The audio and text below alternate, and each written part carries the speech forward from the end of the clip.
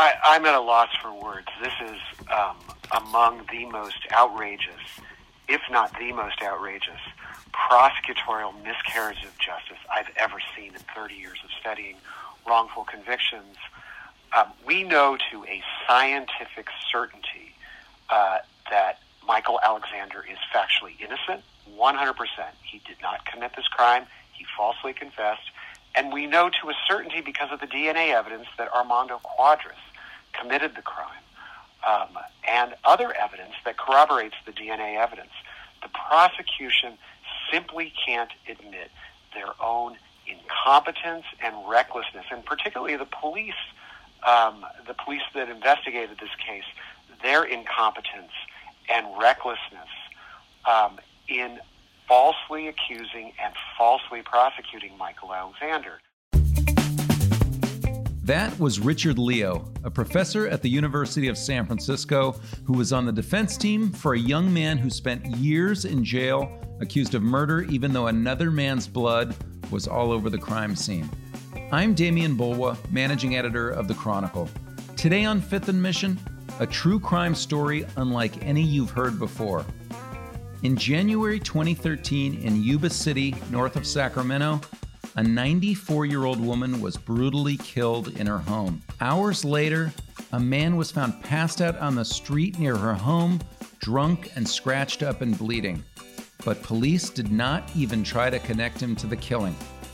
Instead, they arrested the next-door neighbor of the victim, a young man named Michael Alexander. They got him to confess in an interrogation, and then they jailed him for more than 3.5 years. They did finally free Alexander, and they made another arrest in the case thanks to a DNA hit. You guessed it, it was the man who was passed out a block from the murder scene. But as my guest Chronicle reporter Matthias Gaffney explains, there's even more to it than that. Matthias, how are you? I'm doing pretty good, thanks. All right, Matthias, thanks for joining me. You recently took a trip up to Sutter County and near Yuba City where this all went down and spent a day at a murder trial. What happened?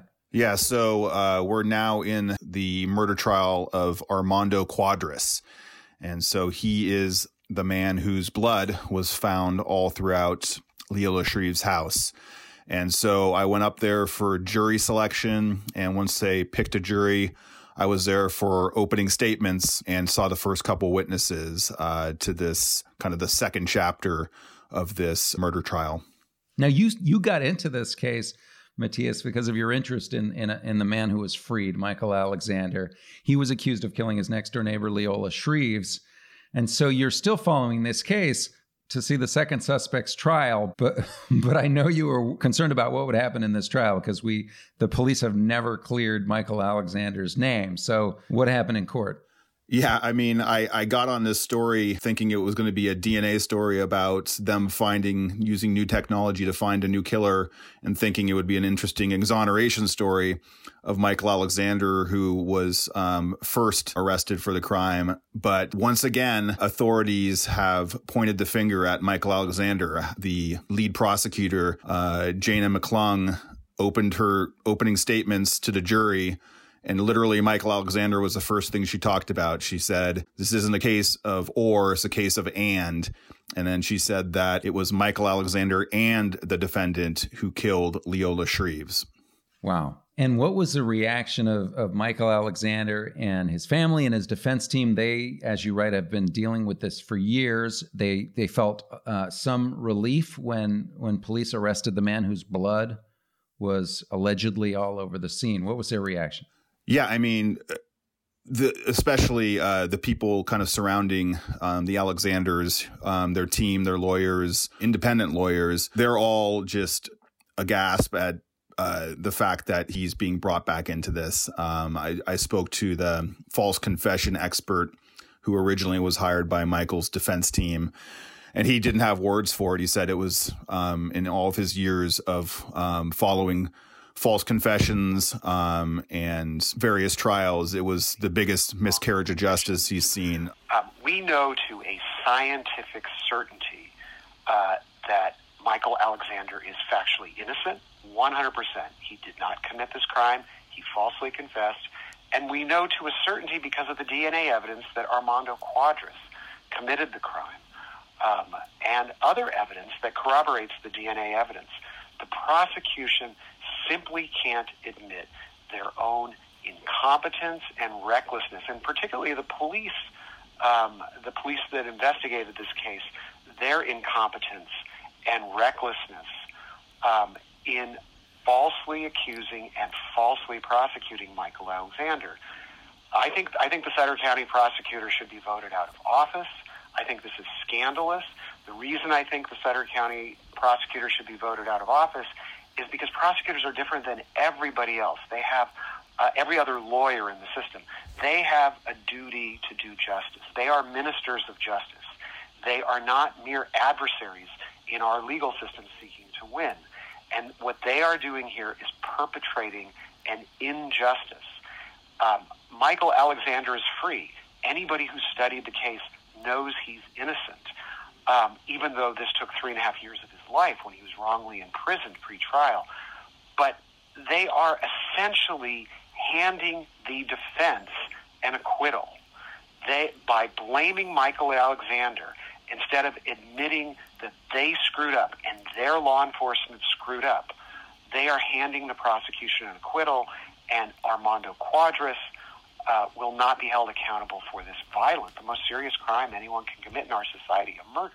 He called for an independent review from the state attorney general's office. He called for voters to vote out the district attorney up there. He was just disgusted. And a legal expert brought up just how unseemly it was to kind of throw him under the bus again as part of their prosecution of this new suspect. As for the Alexanders, as usual, they are a little more muted in their responses. They're very suspicious of authorities, but they basically said they weren't surprised. Here's Audra Alexander. I'm very worried for Michael now because nobody seems to want to admit that he wasn't involved. And it worries me that Jana is not worried about, she's trying to get this buy one, get one free kind of thing, and she's risking the entire case instead of just admitting that she was wrong about Michael. I mean, all Manny has to do is prove reasonable doubt. And by Jana agreeing with Manny, is that not going to create reasonable doubt? I mean, yes, there's DNA all over the place, and there's nothing that supports Michael doing it, but it seems to me like such an open and shut case. Everything is pointing to Cuadras and not Michael, and so why not take that open and shut case? Leave Michael out of it. He didn't have anything to do with it. And take your win. Michael wasn't involved. And they need to admit that, and I don't know why they're so afraid to admit that. He had never had his name cleared. They refused to exonerate him even after the DNA evidence, even after dismissing charges. He's now in this case with no one defending him as far as the murder goes. Both the prosecution and the defense are saying he did it. And does Mr. Alexander himself have to testify? No, they held some evidentiary hearings before the trial started, and they brought him in. They subpoenaed him, and he got on the stand, and his attorney, his same defense attorney who was working with him years ago when he was first arrested, represented him again and told him to plead the fifth. And so the judge asked both counsel, do we want to bring him back? He's just going to plead the fifth and, exercise his right to remain silent. And they both agreed he didn't have to come testify, but they're allowed to use all of the other evidence that was gathered when he was under arrest. All right. I want to come back a little later to this idea of how a trial now goes down where a man who was originally arrested and then a second man are now being talked about as having done it together. We could talk about how that's even going to work. But first, can we go back a little bit? Can you tell us a little bit about the killing of Leola Shreves, January 2013? What do we know about what originally happened? So her son-in-law checks on her. They hadn't heard from her in a while, and she's found face down in her bedroom. There's blood everywhere. There's a huge struggle. There's The house is ransacked. It's incredibly, terrible crime. She's tortured, bones broken throughout. And so very quickly prosecutors don't have many leads, but they are taking photographs in the house and they hear a scream from next door. And that literally kind of is the first snowball that starts this avalanche at looking at Michael Alexander. They go over and talk to him, and they're suspicious of him. He has a bruise above his knee. He's shaking when they're talking to him. They go back to the police station. They look into his history in school. He's got a little bit of a troubled past in school. They look at his Facebook page where they find these, a meme that has like an anime meme that has a cartoon girl's face smashed into a wall. And they look at that as under suspicion. And that literally is kind of how they got the search warrant to search his house. They take him into the police station. He's 20 years old at the time. They take him to the police station and he begins talking to them. It's the confession. We went on our last story. We got deeply into it, but it's experts bring up many issues with how they got the alleged confession. But one thing they did was enter in an alter ego. They called it Angry Mike, and started saying, well, what does Angry Mike think about who killed her, and does Angry Mike have any role in this? And they start playing to that. They also bring a lot of ruses where they basically lie about what evidence that they have, saying that they have blood matching him in the house. How did they get there? So eventually, after a few hours, they get a very kind of tortured confession out of him, and he's arrested, charged.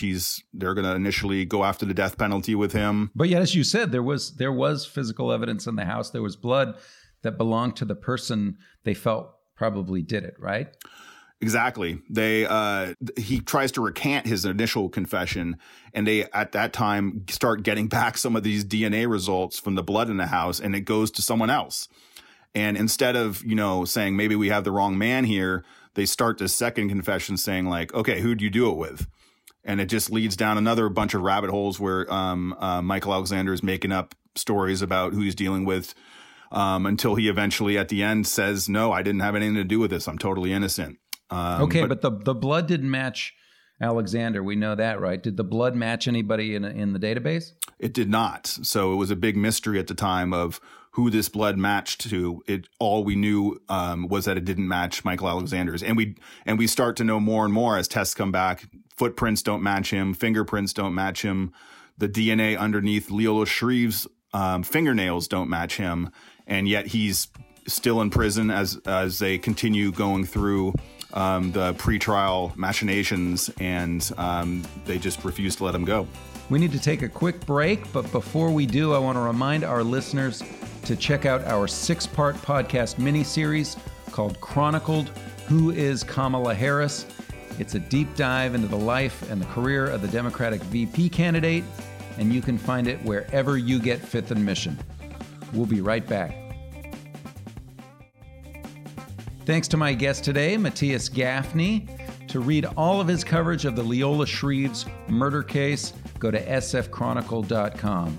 We're talking about his story about Michael Alexander, who was freed after 3.5 years in jail, only to now have trouble escaping that case as the authorities try to continue to tie him to a brutal murder of his 94-year-old neighbor.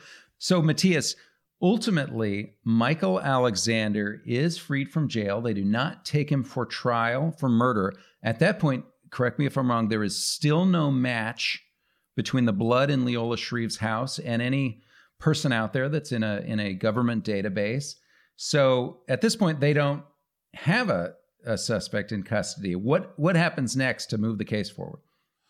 Yeah, DNA technology has taken leaps and bounds. It improved significantly to where they were able to match the blood from Leola Shreve's house to a relative of Armando Cuadras. From there, they narrowed it down and eventually collected his DNA. And sure enough, it matched everything that was found in her house. So they interview him, Cuadras now, and Cuadras denies it at first, but eventually confesses to stomping on someone back in 2013. He said he was drunk, has vague memories, says it was a man. But they also, as we said before, a key piece of evidence came back saying like, well, you guys picked me up one time back then in 2013 when I was drunk and passed out. And then the police realized that they had him right in their hands the night that they believed that Leola Shreves was killed, drunk 300 yards away from her house with bruised knuckles, cuts all over him. And they basically never tied that together and looked at him right off the bat, or, Michael Alexander might never have gone through any of this. Well, almost certainly, right? Because they would have been able to compare the DNA evidence in those first days. Exactly. I mean, it would have been somewhat, you'd think it would be almost an open and shut case where you have this drunk and bloodied guy so close to the crime scene on when they believe she was killed, with his DNA linking to inside her house. I mean, I can't imagine that the focus of the investigation wouldn't immediately go to him had they connected those dots early on. Okay, so back to the trial that you are covering now in Sutter County, and make sure everyone's up to speed. Michael Alexander has been cleared of murder charges. Armando Cuadras has been connected to the case via alleged DNA, and charged with murder, and is on trial. And you're in court and they say, well, they did it together. And the defense agrees that Mike Alexander did it, because that would mean that Armando Cuadras didn't do it. So what is the defense theory for how Michael Alexander did it and Armando Cuadras' blood is all over the house?